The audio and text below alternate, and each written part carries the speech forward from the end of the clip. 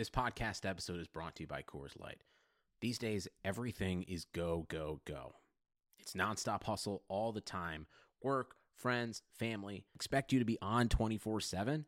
Well, sometimes you just need to reach for a Coors Light because it's made to chill. Coors Light is cold lagered, cold filtered, and cold packaged. It's as crisp and refreshing as the Colorado Rockies. It is literally made to chill. Coors Light is the one I choose when I need to unwind. So when you want to hit reset, reach for the beer that's made to chill. Get Coors Light in the new look delivered straight to your door with Drizzly or Instacart. Celebrate responsibly. Coors Brewing Company, Golden, Colorado.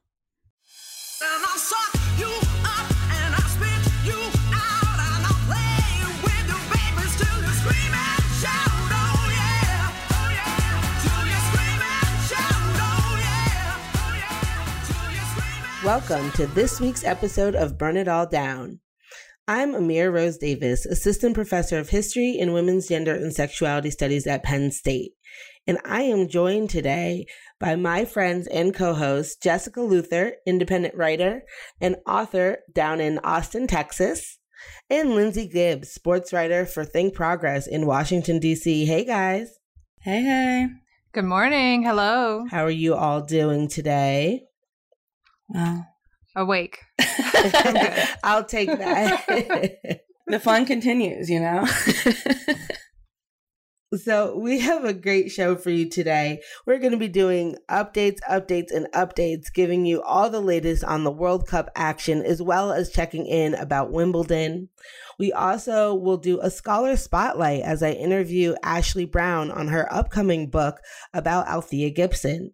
And lastly, we'll talk a little bit about NBA free agency mayhem, as well as WNBA stars' reaction to it and some general trolling that happens around women's basketball. And of course, we're going to highlight some people that we want to shout out and burn things that need to be burned. Before we get into it, generally, all of us, especially, I always think Jess and Lindsay are like co-presidents of Serena's fan club. So I just wanted to hold space to allow for some conversation about how amazing Serena is on and off the court, particularly on social media and in her answers to reporters this week. I feel like she just proves over and over and over again why she's so amazing. Yeah, she's been killing it on the court, which is very exciting, and I'm sure we'll talk about. But also, yeah, she did a couple press conferences where the videos went around. One, she responded to that Deadspin piece that showed that she is drug tested way more than basically anyone else in tennis, but certainly way more than other female tennis players. And she had this great line about how and it was the way she delivered it, like, because there's a pause in the middle, but she said something about how she despises people who cheat, who dope. And she was talking about Sharapova, and she was trying to find like the right way to say it. The shade was so real. Yeah, it was spectacular how she did that. And then, yeah, she had this great thing after her last match about being the best in tennis and what that means, and how she always has to that everyone raises their game to the highest level in order to play her. So she's always raising her game beyond theirs, and that makes her even better all the time. And it was just like, whew. And then she put that thing in a graphic, and she tweeted her quote out as a graphic. It was great. Which is like the ultimate. I really appreciated that quote. Just like everything about it, from her being like, I'm glad Madison said that because she's so smart to bring that up. But also to go on to say like, oh, I don't even scout anymore because I'll watch them play other people and they're not playing them how they're going to play me. And I just thought that was really honest. Yeah, she's on an honest streak in a way that I deeply appreciate. I finally watched all of Being Serena on HBO, which is really the vulnerability of that. And then she had a tweet this week about how she missed Olympia's first steps while she was practicing, and that made her cry. And I just, the thing I always think about it is she's given such a gift, like to see your own sort of struggles as a person, but also mother, like reflected in the greatest living athlete is quite a thing. And she does not have to do that. And I just find that to be a remarkable turn now in her career, that she's giving all of that to us, all that truth. Indeed. And I think it's really great because it's such a wonderful platform she has. And these are issues that people talk about all the time. I've had numerous conversations with working moms about what it's like to miss first steps or first words or all these things. And a lot of times those conversations are very insular. And to have Serena tweeting about them knowing the eyes of the world are on her, I think is really important. And so I'm just like, you're amazing. So obviously the World Cup is rolling along and we just finished the quarterfinals. So Jess, what's going on? You want to give us a brief recap, overview, thoughts, concerns, questions, anything? Yeah, so 8 is now 4. We have our semifinalists for the Men's World Cup. So this upcoming Tuesday afternoon, which is exciting for us because we record on Sunday, but we actually really get to talk about what's going to happen and you guys get to hear it before it happens. So this upcoming Tuesday afternoon, France is going to face off against Belgium, followed by the England-Croatia semifinal on Wednesday, which means no Brazil, and it's an all-European field. I don't want to do a ton of recap because there's like too much to say, I think, but I do want to say that the Belgium-Brazil game, it was just so incredibly intense the whole way through, despite the fact that Brazil was down 2 goals for a lot of it, and they were down for the whole thing, basically. But I am fully on the Romelu Lukaku train now. He is brilliant. Though, like everyone else going into Tuesday, I am also very excited about France's teenage sensation, Kylian Mbappe. Oh. Tuesday is going to be... Yeah, right? I mean, Tuesday is going to be so much fun. I also want to add that the Croatia-Russia quarterfinal match was absolutely exhausting to watch, in part because all the players looked really tired by end of regulation, into extra time. Even the shootout looked tired. Yes. Was it But you it was that tweeted also- the ball looks tired as it rolls in? Yes, that goal that Vita, the header, the ball like slowly rolled into the goal. They all just watched They all it. I watched was like, it. yep, They all that's- just kind of looked at it go past like, well... Yeah, I was like, yep, that seems right. It was still thrilling, right? It comes down to PKs, and I'm guessing that England is probably thrilled that they are going to play a Croatia team that has now played 2 matches in a row that went to PKs.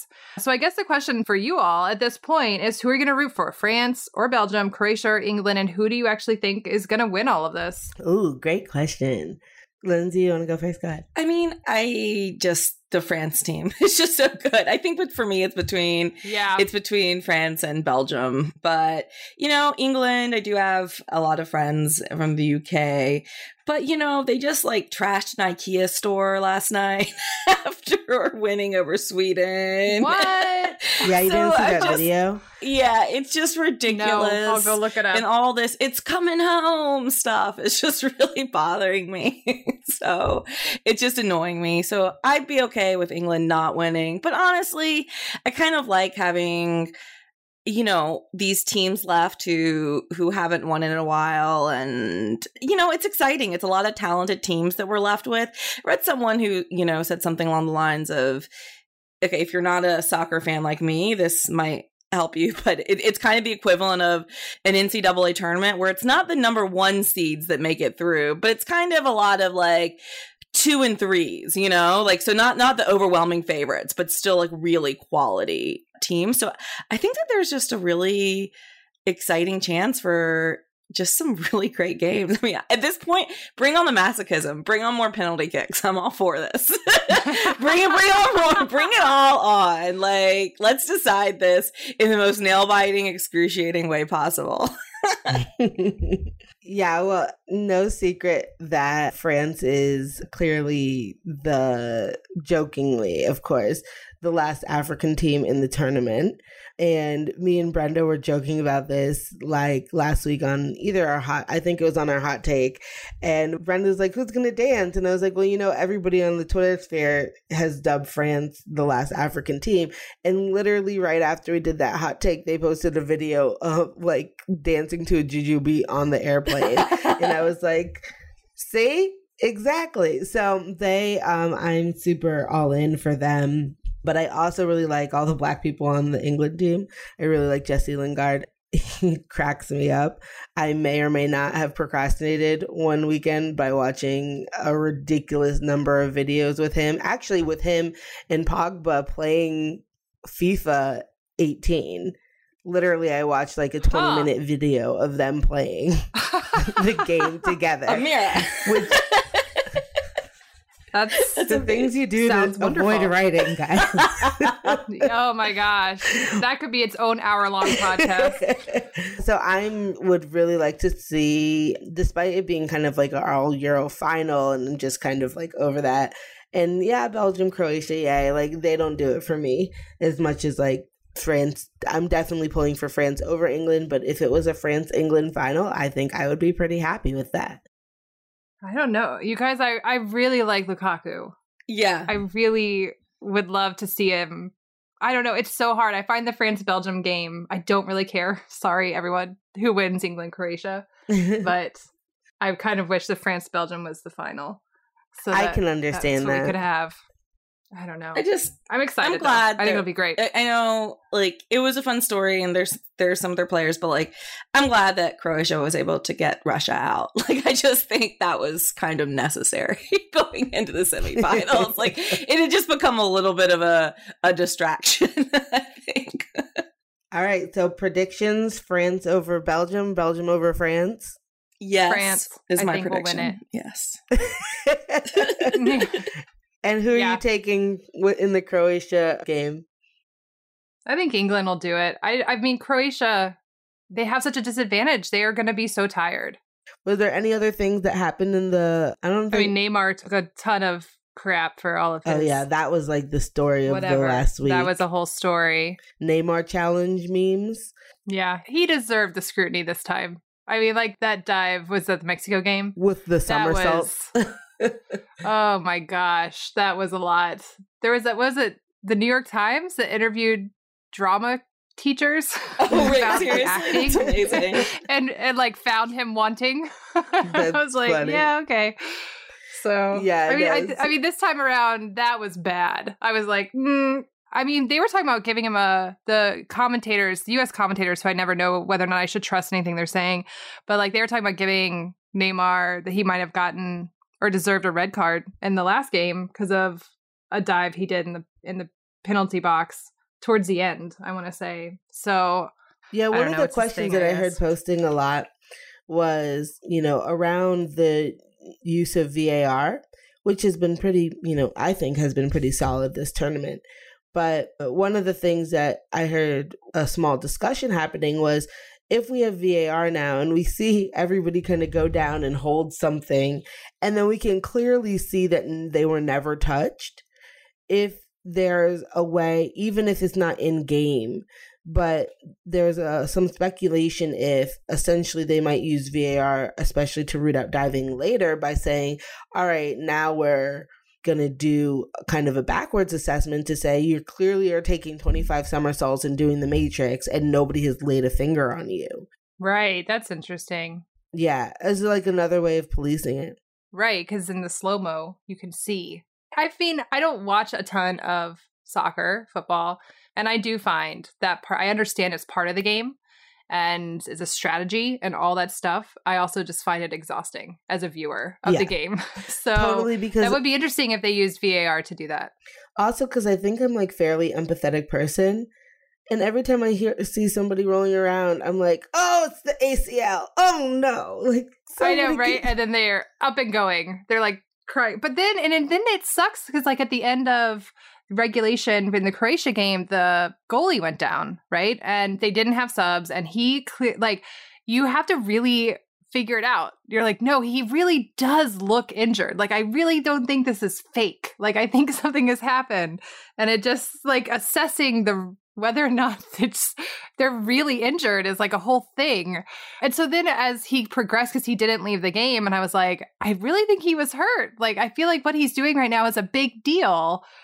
But I also don't know, because that was a really good strategic move to act injured because they all got to drink water at the end of regulation.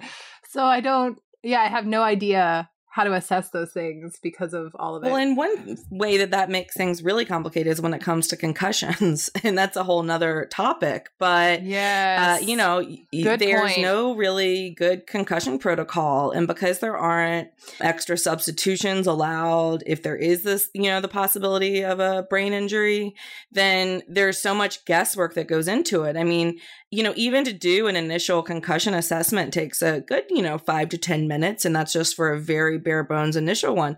But you don't get that in soccer, you have to keep playing.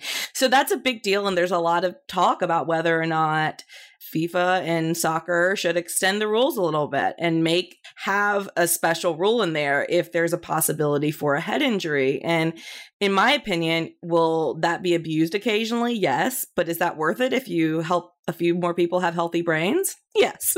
So that's my hot take. I think that's a great point. And they have been trying to figure out how to deal with concussions in the football world, soccer world, whatever, a lot more, which is why they have this new rule now that you're supposed to stop play immediately if it looks like somebody's injured with a head injury. But we've seen over numerous games that doesn't happen right away, where somebody's rolling on the ground after they've collided their heads, but because people are used to people rolling on the ground, there's not an immediate stoppage of play, either by players recognizing that and kind of seating the ball out of bounds, or the ref stopping play formally.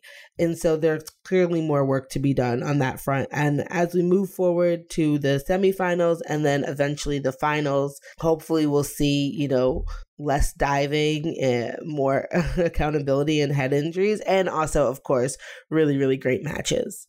But the World Cup wasn't the only sporting event that was happening this week. Lindsay, you have Wimbledon updates for us? Yeah, Wimbledon is a crapshoot, I would say, is my official analysis. Yeah. I kind of love it when tournaments get really chaotic. And if the women's side of the Wimbledon, there's only one of the top 10 seeds remaining. Of course, Serena is there, seeded as number 25. She's still in the tournament, but honestly, I don't think it's as bad as everyone is making it out to be. I think that there are still so many talented players. I mean, you still have Angelique Kerber, who just 2 years ago was number one in the world, was beating Serena in majors, was a great rival for Serena. You still have Yelena Ostapenko, who of course won the French Open last year and is up to number 12 in the world. Daria Kasatkina is another exciting player to watch. Karolina Pliskova, who also beat Serena in a major just a year before. She's still there. So there's a lot to still be excited about. Of course, you guys will be listening to this after the round of 16, which will take place on Manic Monday at Wimbledon. So after that, we'll have a better sense of how the tournament is shaping up. And I think if a few more of these big names can make it to the quarterfinals, that people are going to actually be surprised at how competitive this still is. The biggest surprises for me in the first week were, seeing my beloved Madison Keys lose to Rodina. She just played a pretty terrible match. I wasn't as surprised about Sloane Stephens crashing out in the first round because Sloane is inconsistent. Love her, but listen, there's no need to lie and say that I was shocked by that, because I wasn't. Serena's been playing pretty well. The grass suits her game, of course, so well. She's looking much more comfortable than she did at the French Open. Her serve is much more of a weapon on the grass. I don't think it's a given that she's going to be the champion by any means. And I get really frustrated when people say that it is a given, not because I discount Serena and what she does, but because I think that when people say that it's automatic that Serena's going to win, what they're doing is they're discounting actually how hard what she's doing is, and they're turning her into this superhero, which is not helpful. Turning people into superheroes is stupid and unhelpful, and we all do it sometimes, myself included. But no, what Serena has to do is really hard. The players left in the draw are really talented. There are multiple players capable of beating Serena, even on a good day for her, let alone on a day where she might be struggling in a comeback. So this isn't a foregone conclusion. Respect both Serena and the rest of the field by acknowledging that. And let's just kind of enjoy this final week. What do you guys think? I think that's a great point. There's kind of a So celebratory tweet about Black women this week that was like Black women are superheroes, and it was a photo montage of Bree Newsom, who took down the Confederate flag in the Carolinas. It was the Black woman who scaled the Statue of Liberty this past week to unfurl a abolish ICE sign, and it was like other kind of montage of that. And there was a hearty discussion, led by Black women online, who was just reminding people that Black women are also human, and there's a particular way that Black women like Serena get put into this like superhero trope, whether it's in the realm of sports or in activism or otherwise, that exactly what you said discounts the hard work, the skill, the smarts, the bravery, whatever that actually takes to get there. It's not a foregone conclusion. And I think that fits into a larger discussion that's happening simultaneously that I wanted to highlight. Yeah, and just to round that out, I mean, I obviously think it diminishes Serena, and I also think, and I get a lot of Serena fans often don't like me because I really like to champion a lot of the other women on the tour and point out how good they are too. And it's honestly, in my opinion, what I'm doing is highlighting how great Serena is even better, right? You have to actually take into account that there are these women, and sometimes I think that the fetishization is the wrong word, but it's close to that of this superhero Serena. Just really what it does is it ends up like, glossing over a lot of other amazing stories. I saw there was a tennis.com article that was talking about a player, Mandy Minella, who is nowhere near Serena's talent level, and nobody is saying that she is. And she's a French tennis player, and she played at Wimbledon 4.5 months pregnant. And tennis.com said something along the lines of, that Minella, quote, pulled a Serena and played while pregnant. And there were all these mean tweets seeming like, you can't pull a Serena unless you win. And I was like, really, guys? Like, she just did this incredible thing. She was, and you know what she means, that she played while pregnant, not that she won a Grand Slam. She's not comparing her talent level to Serena's. And so that made me really mad and put a really bad taste in my mouth, because what they're doing is they're discounting this other woman's accomplishment in a way to try and praise Serena, which is just we don't have to do that. Right, exactly. But I also think the point that you made, Linz, is the way that takes away from women's tennis as a whole, the same way that like all the kind of praise they're saying, oh, it's inevitable that UConn's going to win, completely ignores how good the field of women's college basketball is under them and how they don't win, every year, and how there's like really competitive teams that are coming for them. And it just like denigrates, I think, the whole sport if we can't see past one person or one team. Jess? Yeah, and I was just going to add on, and I know I already mentioned it, but in being Serena, you get so much about her training to get back to this point, and she works so hard, and she struggles. I mean, it is really just such a thing to watch. It's been a really hard journey for her to get here, and watching her play, she does look good. I think, she's Serena. I don't want to discount her, but she looks like she's working hard out there. And I totally agree, Lindsay, that whole narrative really does take away from the outstanding play of all the other women that she has to go up against. And yeah, I'm bothered by that as well. As much as I love her, and I tweet about how much I love her and how much I love the way that she plays tennis, it does bother me how it's this foregone conclusion that is if she just steps onto the court and it just happens, as if there isn't all this other stuff that goes into it, including that she's going up against some of the very best tennis players in the world. Indeed. Lindsay? Yeah, I guess we should mention that men are playing this tournament too. But honestly,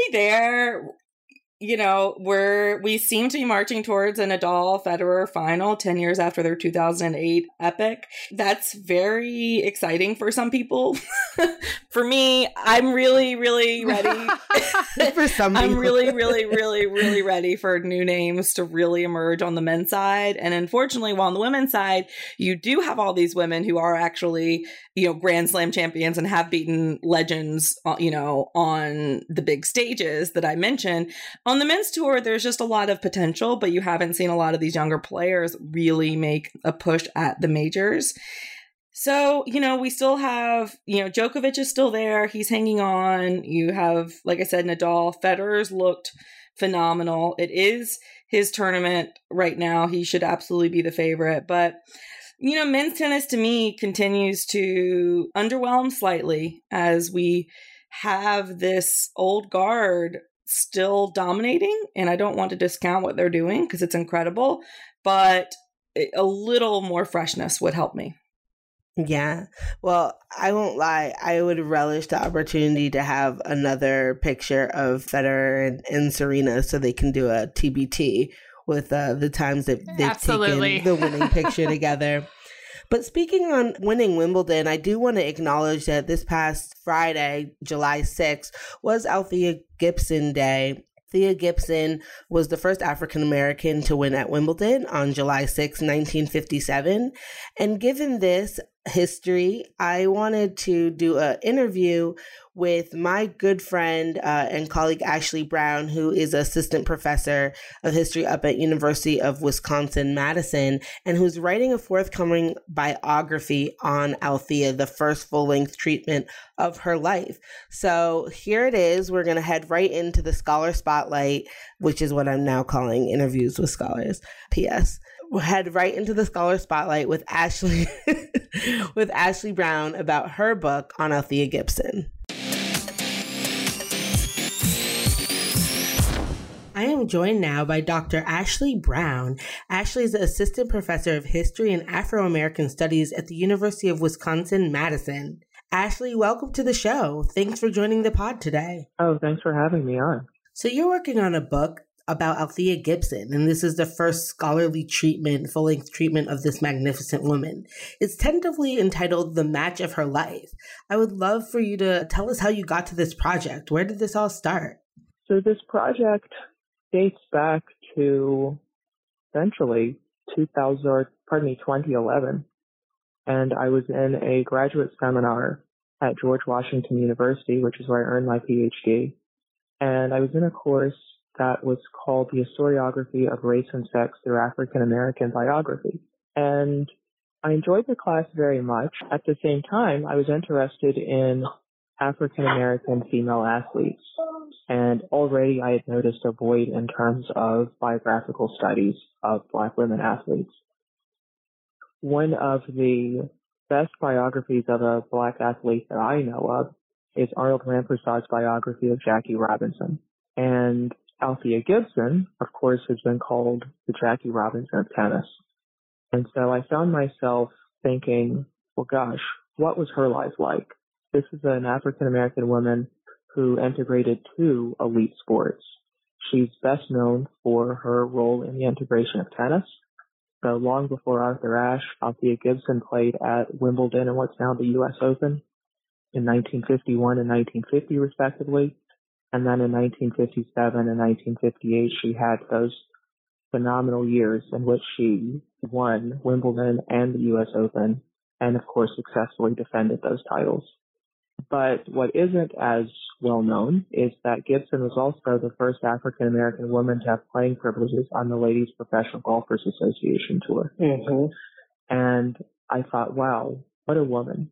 This is someone who went through just amazing challenges and difficulties in not one sport, but in two. This is someone that we need to learn more about. And so that's essentially the story of how this began. Dope. So I feel like Althea Gibson's name is kind of like Wilma Rudolph's. It's something that's superficially thrown around a lot. On this day in history, Althea broke a color barrier in February when we roll out the Black History Month posters. So what is your kind of perception of the way Althea's life is remembered or perhaps misremembered in the lay public? I think that's a great point about Gibson as what we might think of as a factoid. I was certainly familiar with her career in tennis. Actually, I happen to be from South Carolina as well. And so from a very young age, I knew about her as this amazing and supposedly rare Black tennis champion. But there's so much more to her story than that. I think that we also have to grapple with thinking about the Great Migration when we think about Gibson. She was born in South Carolina, but her family moved to Harlem by the late 1920s. So that's an opportunity for us to think about African Americans moving forward and, as the saying goes, protesting with their feet. Her family was definitely a part of that tradition in that way. I think we also want to think about the role of historically black colleges and universities in terms of the development of African American athletes. Gibson was a graduate of Florida A&M University in Tallahassee, and she was mentored and supported by their famous football coach, Alonzo Jake Gaither. So Florida A&M is definitely a part of this story, as is Lincoln University, which is in Jefferson City, Missouri, and she taught there at that HBCU for 2 years in the mid-1950s. Also moving beyond the factoids about Gibson in terms of being this African-American sports pioneer is also the importance of her tours for the United States Department of State, for the State Department. So I think many people are familiar with Louis Armstrong, Dizzy Gillespie, and others who were cultural ambassadors during the Cold War for the United States. Althea Gibson was the same on the sports side of things. So I think those are at least three areas that enable us to think more about the nuances of Gibson's story, that help us to move beyond Gibson alone as moving forward, as succeeding in tennis, but getting us to think about Gibson as a part of a community that enabled her to have the success that she had. Yes, certainly. So, can I ask you, as another practitioner of Black women's athletic history, if you will just comment on or speak to what the process of uncovering this story, of uncovering her life is? What does it mean to do a history of Black women in the Jim Crow era? I think one has to be really creative and imaginative in terms of thinking about sources, first of all. So I'm fortunate with Gibson in the sense that she was so very well known. And so that has meant in terms of newspaper material, there's quite a bit. She was covered tremendously in the African American press, actually from a very young age, because she was an exceptional athlete in Harlem. So in the early 1940s, there are a few pieces that talk about her brief young career as a basketball player in Harlem, but also as a bowler. But of course, as she grew older and as she became this, we might think of her as this recruit in the integration battle in sports, she was also covered in mainstream white newspapers. So you can find stories about Gibson, of course, in the New York Times, and then as her career moves forward, you see even more about her in publications such as Time and Sports Illustrated. Incidentally, she's actually the first Black female athlete to be on the cover of Sports Illustrated magazine.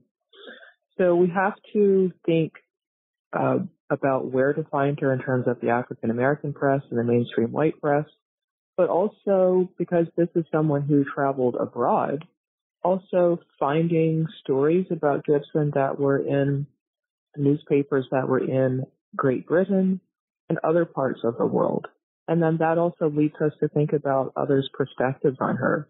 So not simply Black Americans and white Americans, but what did people of color abroad think about Gibson?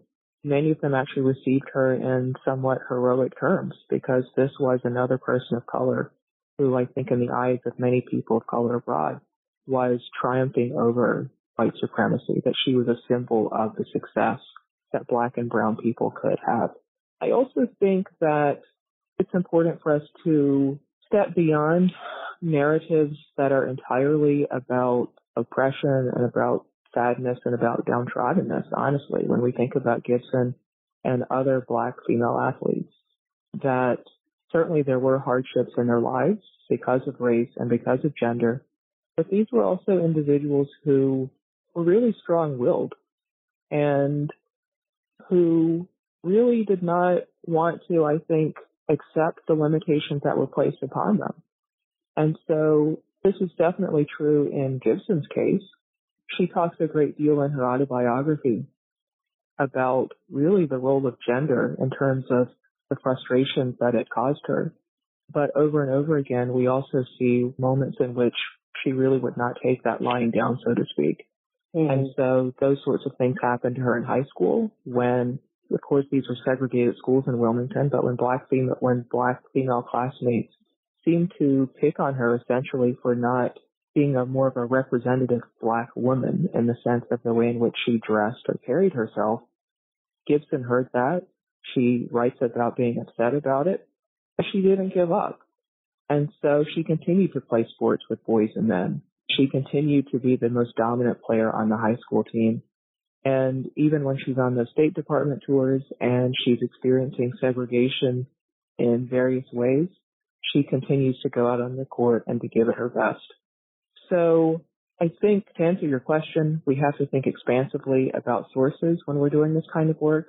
And we also have to be willing to acknowledge the trials and the hardships, but also be willing to look for the ways in which Black female athletes were most definitely resilient.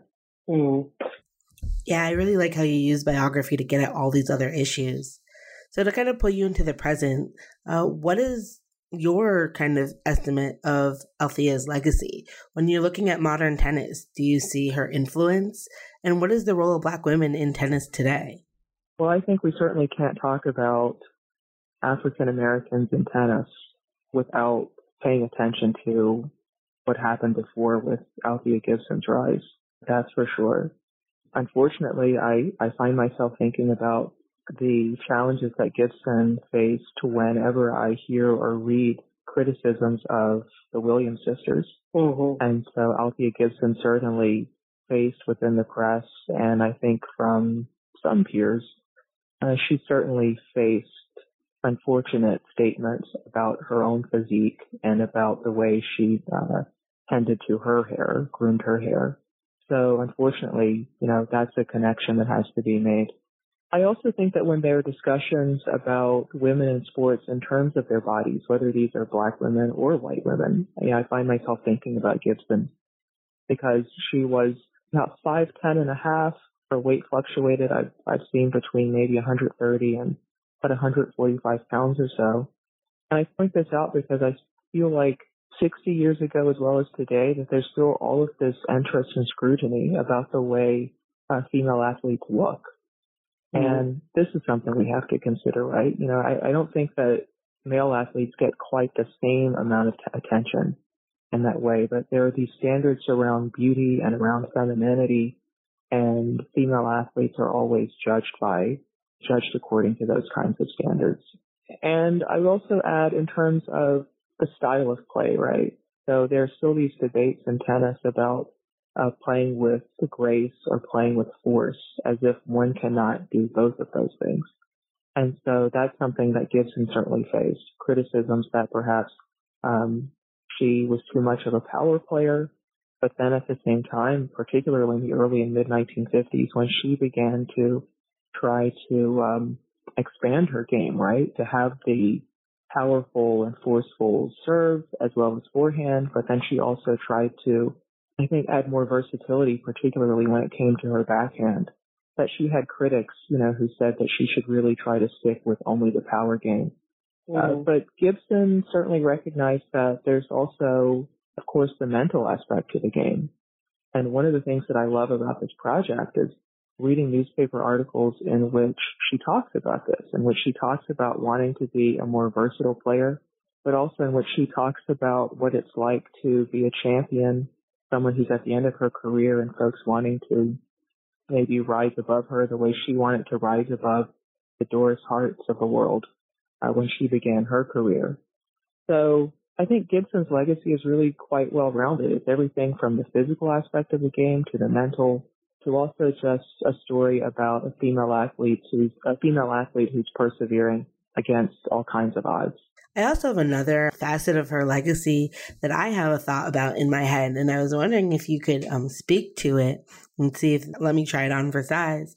We live in a moment where there's a certain celebration of Black women at the upper echelons of tennis, certainly the Williams sisters, Sloane Stephens as well, for instance. And there's been this kind of effort to crown Madison Keys, for instance, within this legacy of Althea, Zina Garrison, the Williams sisters. And there's been some hesitancy on Madison's part, Madison, of course, is biracial and she's Black and white. And she has been really hesitant to say, to be part of this legacy of Black women in tennis instead of opting to say, I'm not Black or white, I'm Madison. And this reminded me rhetorically of Althea Gibson, who at a time when the Black press was clamoring for her to be this kind of next Jackie Robinson or kind of race leader in terms of integration, where she sometimes pushed back and said, you know, she didn't want to be a symbol. She just wanted to play. And I was wondering if you could comment on that kind of rhetorical tension and that legacy. You know, this is kind of the rub about Gibson, and I'm glad you brought this up. I've thought a little bit, too, about Madison Keys' situation. Of course, she's biracial. Gibson did identify as, the language of that time was a Negro. And this is something that I'm really trying to tease out in the book, because she received quite a bit of scrutiny, particularly in 1956, 1957, about how she identified.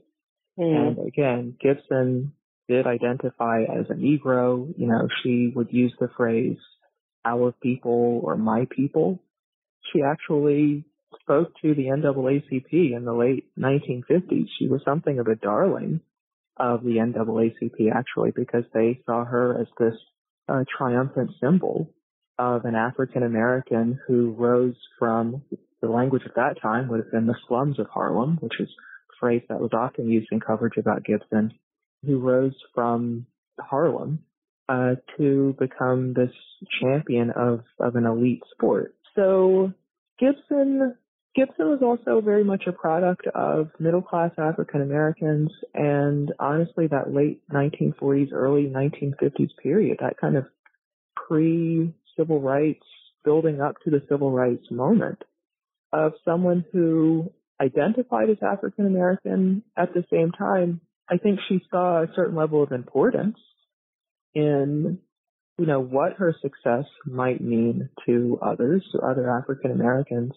But she also had to be very careful about when and how and whether she spoke about race. And to be honest with you, getting back to your previous question about legacies, I think that's something that is still germane when it comes to African American athletes, and to really athletes of color.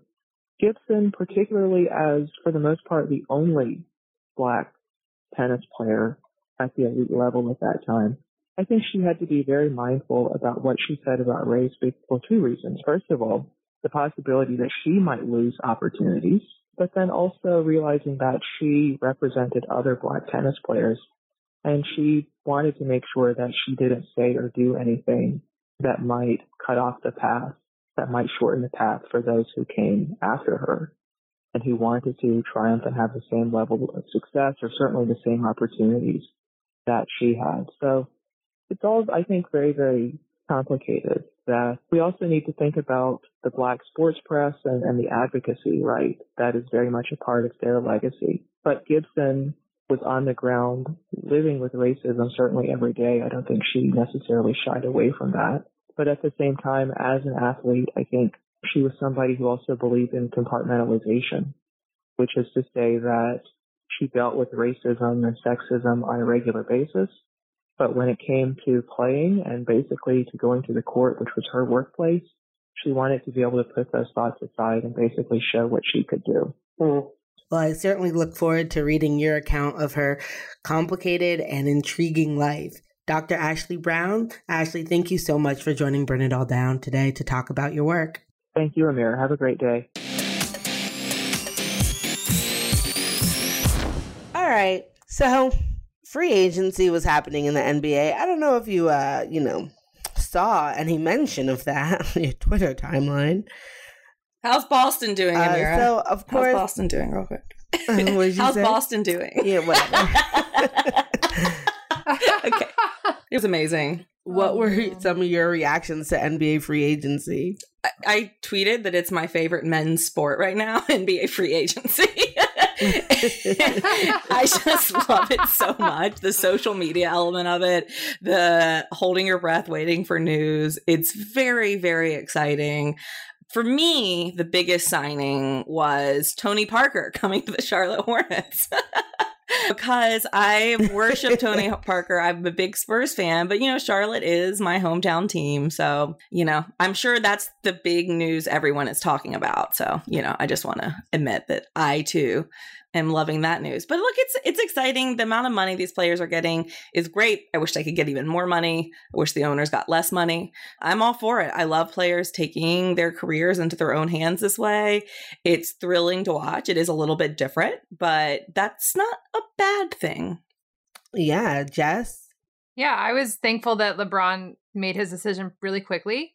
Yeah, it was Twitter. And I totally agree. Like, I don't follow the NBA that closely. And so I don't totally always get the significance of these moves. I have to look into it when Twitter starts freaking out. But I just really appreciate the social media aspect of it. It is really fun to watch the news come down and people figure out what's going on. And yeah, I don't know. I will say about Tony Parker that if you haven't read Pop's letter about Tony Parker and how much Parker has meant to him and the Spurs, it's really beautiful. And I don't have anything really more beyond that.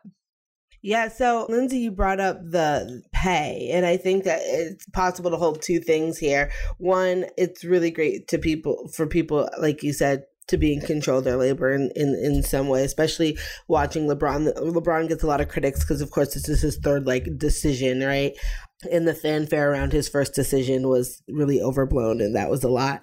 But the ability to have a hand in it in a way that, especially say in the National Football League, where people are kind of cut very ruthlessly and don't really have guaranteed contracts and don't have a lot of these kind of labor protections, there is something about NBA free agency that hits on some of those points. But the other thing is there's a massive amount of money in this.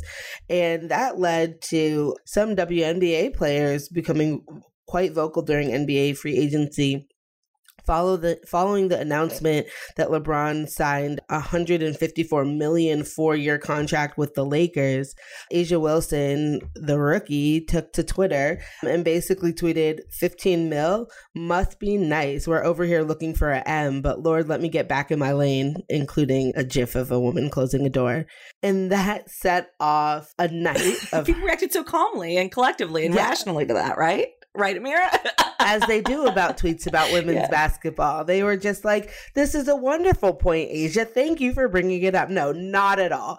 Instantly, there was detractors everywhere. I maintain that there's something about women's basketball. I said this during March Madness. Something about women's basketball that brings out the droves of misogynistic trolls to Twitter comments that I don't necessarily see in soccer, track, but whatever. Women's basketball seems to be, for me, the epicenter of this.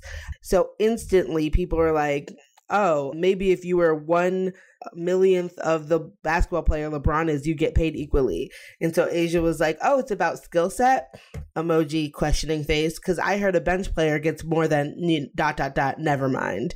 There was discussion about dunking, but then I really was heartened to see that people like Kayla McBride joined the conversation and started to add her own points. Skylar Diggins-Smith retweeted A'ja's tweet and said, a little bit louder now, but get your money, black man, which I thought was a perfect way of talking about the duality of this. So I think that it was nice to see that conversation. Did you guys see any of that unfolding on Twitter? Oh, yeah. I was wrapped by it. I loved it. It was really amazing Imani McGee-Stafford got in there. Diamond DeShields was tweeting about it. And you're right. There is something specifically about the way that men respond to women's basketball. It appears to be incredibly threatening is the only way to really read it. And, so it was all the go back to the kitchen. No one watches the WNBA, but the women are very smart, of course, and savvy. And this is not just that they're saying they should be paid more, but the NBA players get a larger percentage of revenue by far than the WNBA players do. And for all the people who keep telling them over and over again that this is about that this is about overall revenue and there's not enough of it. And yeah, the women know that, dipshits. Part of what they're doing is pointing out that you should be paying attention, that they work incredibly hard and they play incredibly well.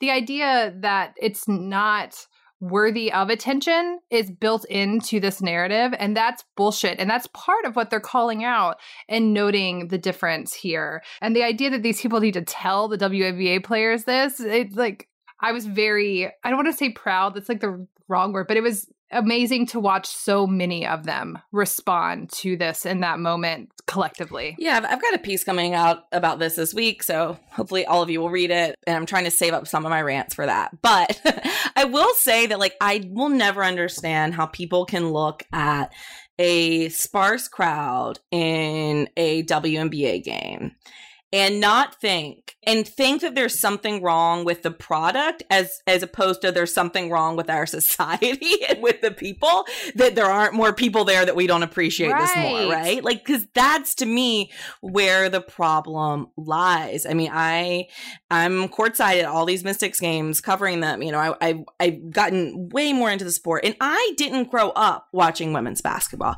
Let me be clear. I did not grow up with a family that really, you know, pushed women's sports or was progressive in that way. I did play basketball, but I never watched women play basketball. You know, we would watch it at the Olympics. I didn't grow up with this being a part of my life, with this being a part of my routine. And it took until, you know, it's really just the past few years that I've gotten really into it and started learning more about the game. And it's not because I'm trying to make a point. It's because it's fun to watch. And these women are really good. And I think that I get sad when I think about how much WNBA history I've missed and how much women's basketball history I've missed, because this wasn't a normal part of my media diet growing up, because I was a sports fan, but didn't see this on ESPN, didn't see this on SportsCenter, didn't grow up with family that was watching it. That makes me sad, not because I feel like the players were doing something wrong, but because our culture was doing something wrong that didn't introduce me to this. You know what I mean? So that's to me where this frustrating disconnect lies. Yeah, women's basketball is a long way to go, but look, let's just be blunt here. It is women's basketball, and I've talked to multiple players about this. It sits at this, and we've talked about this on the show, it sits at this intersection of sexism, racism, and homophobia that triggers the fragile masculinity in men like nothing I have ever seen. And it also triggers something in a lot of women who aren't as forthright to it, but don't feel as comfortable being big time fans of it. Don't feel like it's as cool. Don't feel like it's accepted. And we have to find a way to get through that, but we're never going to get through that unless we deal with the sexism, racism, and homophobia that's at the root of this. Right. And I think that the thing that Candace Parker said about a month ago is, you know, female ballers don't get disrespected by NBA players. They understand the time, effort, and skill set to perfect a jump shot, for instance. You don't have to do a dunk to perfect a mid-range game or to shoot a three or to be able to handle. It's usually dudes that don't play basketball that disrespect the WNBA. And I think that that was echoing in my head when this was happening. The other thing was that pisses me off is that the jokes are so lame. It's literally always about a kitchen or a sandwich. So there was a tweet about a rookie, I forget what rookie, who met Diana Taurasi, and he said a quote, he was so shocked, he was so excited, she was like the Michael Jordan of the WNBA. And the first comment literally was, she's the Michael Jordan of making sandwiches. And it had so many likes, and I'm like, this is not even funny. It's not even creative. It's not even clever. And it was the same joke over and over and over again. And it was just like, I said this before, I literally don't get the mentality of running to a status to make a joke about sandwiches. It's really infuriating. But I wanted to... get a new hobby. Exactly.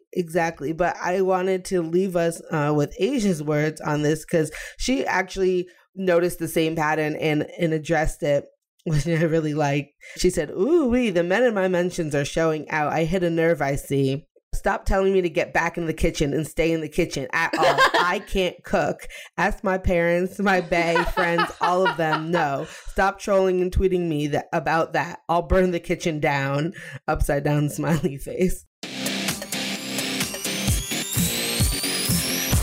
Things to burn. Jess, what are you burning this week?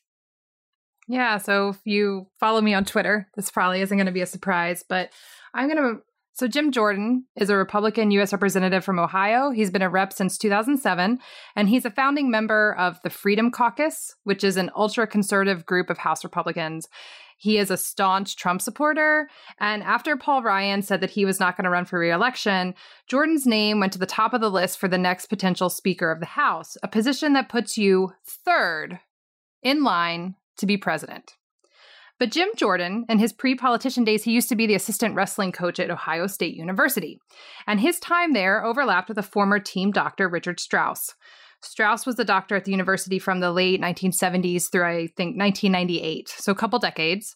Jordan was an assistant coach from 1986 to 1994, so 8 years on the tail end of Strauss's time there.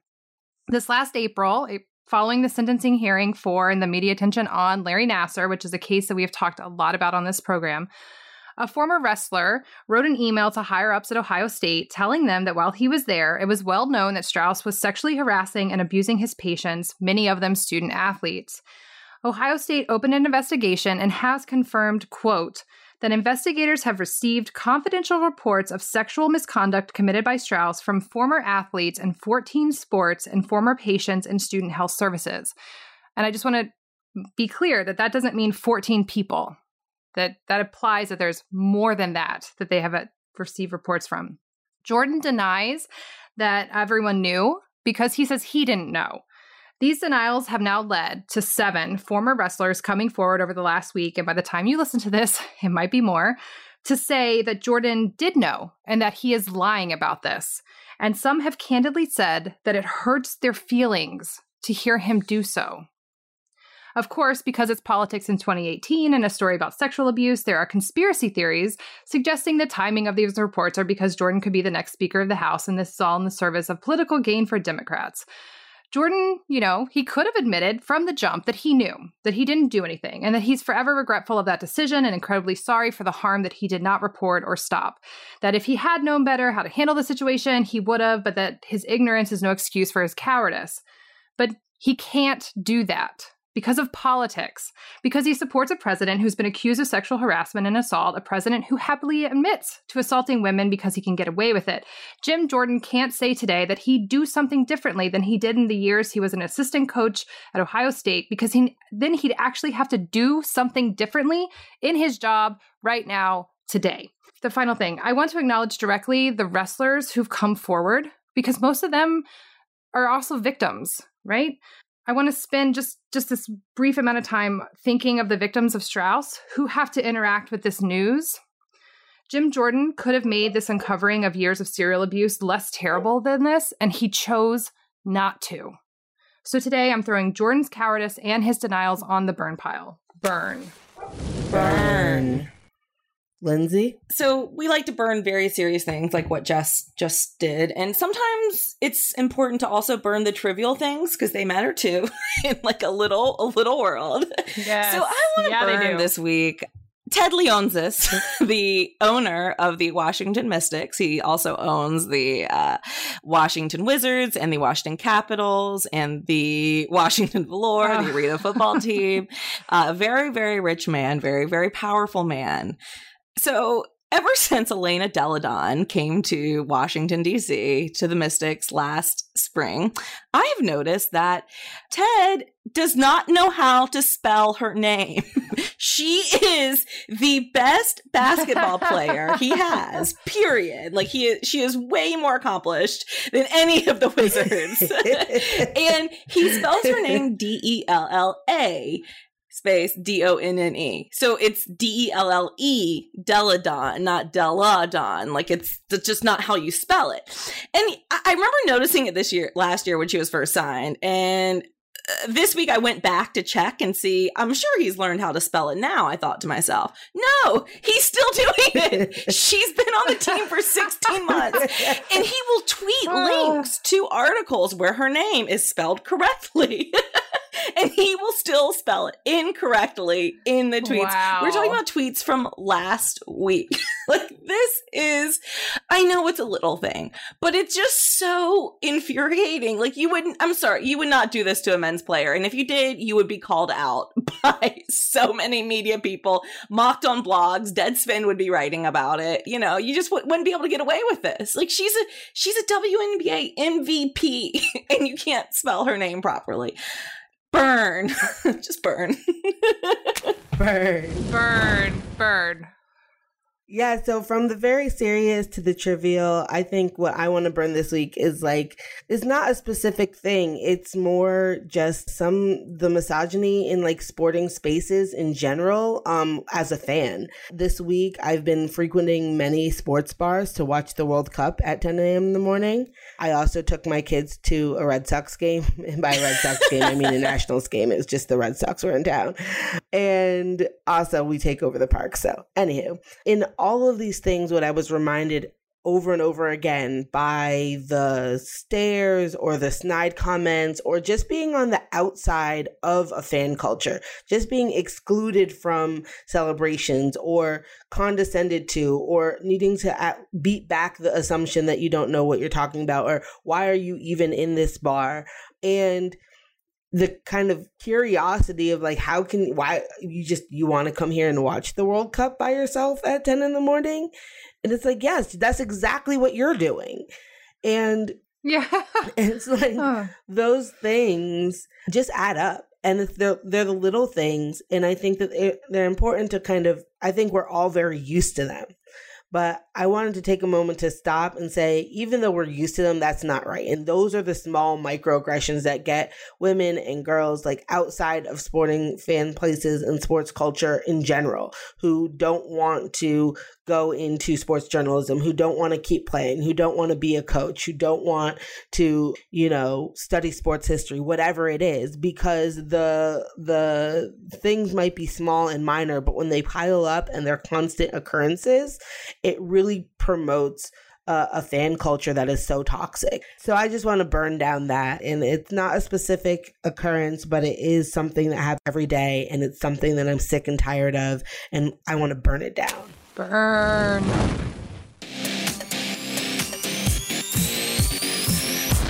After all that burning, it's time to celebrate some badass women of the week. I want to shout out Si Young Kim, who shot an 8 under par in the third round of Thornberry Creek LPGA Classic. And doing that, she tied Annika Sorenstam's 54-hole record of 24 under par. Not only that, but she will go to try to break the 72-hole record of 27 under that she currently is sharing with Sorenstam. So she not only has the opportunity to win the Classic this weekend, but also to make history and break a record. I also want to shout out Rebecca Brunson from the Minnesota Lynx, who just became the leading rebounder in the WNBA, as well as Diana Taurasi, who broke yet another record, this time becoming the most field goals in the WNBA. I also wanted to spend a special shout out and acknowledgement to the Special Olympics, which just concluded this past weekend. Again, hashtag choose to include is really important to highlight the wonderful athletes competing there. From 13-year-old Sabine Collins of Austin, Texas, who has been in the Special Olympic circuit for 2 years and was competing in gymnastics, all the way to Kathleen Richards of Fresno, California, who's been competing in the Special Olympics for more than 40 years, and all the other competitors competing this past weekend in Seattle. Here's to you. And now, drum roll, please. Bum, bum, bum, bum, bum. Badass Women of the Week goes to Asia Wilson and Kayla McBride and all the other WNBA players who spoke out and continue to push for understanding, pay equity, and general respect. You are our Badass Women of the Week. All right, folks, what's good in your life? Lindsay? Yeah, next weekend I am going home for the first time since January, and I'm going to take 2 days off of work, which I haven't taken any days off this summer, and I get to see my little niece and I missed her birthday, and she's 4, so I get to see her and get to be on the lake a little bit and get to see my family. And I am just really looking forward to getting away for just a few days. So that's what's good for me. Awesome. So my something good is that after a month of being in production, my daughter's show is finally coming up this week. She's doing Singing in the Rain this summer, and it also means the end of driving back and forth from State College to DC for her theater intensive. So I am very excited that we are coming to the last week of this, but also super excited to see her show and to see all the family that comes into town for her show. So that is my something good. Jess? Yeah, I want to say that everyone should go watch season 2 of Glow on Netflix. I was going to say that last week, but I unfortunately had to miss recording. It is one of the best seasons of television I've ever watched, and it's about a bunch of women. And I just loved it. Like, I'm probably going to watch it again because I adored it so much. But I also want to give a quick shout out to my family, to my therapist, to romance novelists in general, and sports, specifically Wimbledon and World Cup, for getting me through this summer. Those are the things that are good for me right now. Hear, hear. Well, that's it for this week on Burn It All Down. Thank you so much for joining us. I want to take a moment to remind you about our Patreon. You can go donate as little as $2 or as much as you want to help keep this show going. We so appreciate our Patreon community and all of our flamethrowers, and we have really exciting things happening over there. A monthly newsletter, opportunities to nominate things for the burn pile, special hot take segments of reactions from everything from the World Cup to more extended interviews, and we have some Burn It All Down swag coming your way very shortly. So please check out our Patreon, check out our website, stay up to date with the flamethrowing community. Burn It All Down lives on SoundCloud, but it also can be found on iTunes, Stitcher, Google Play. We appreciate your reviews and feedback, so please subscribe, rate, let us know what we did, how we can improve. We love to hear from you all. You can find us on Facebook at Burn It All Down or on Twitter at Burn It All Down Pod. Also on Instagram at Burn It All Down Pod. Certainly you can email us at burnitalldownpod@gmail.com. And of course, check out our website, www.burnitalldownpod.com. There you'll find previous episodes, transcripts, and a link to our Patreon. Again, subscribe, share, rate. It helps us continue doing the work we love to do and burn what needs to be burned. That's it from me, Amira Rose Davis, Jessica Luther, and Lindsay Gibbs. See you next week, flamethrowers. And I saw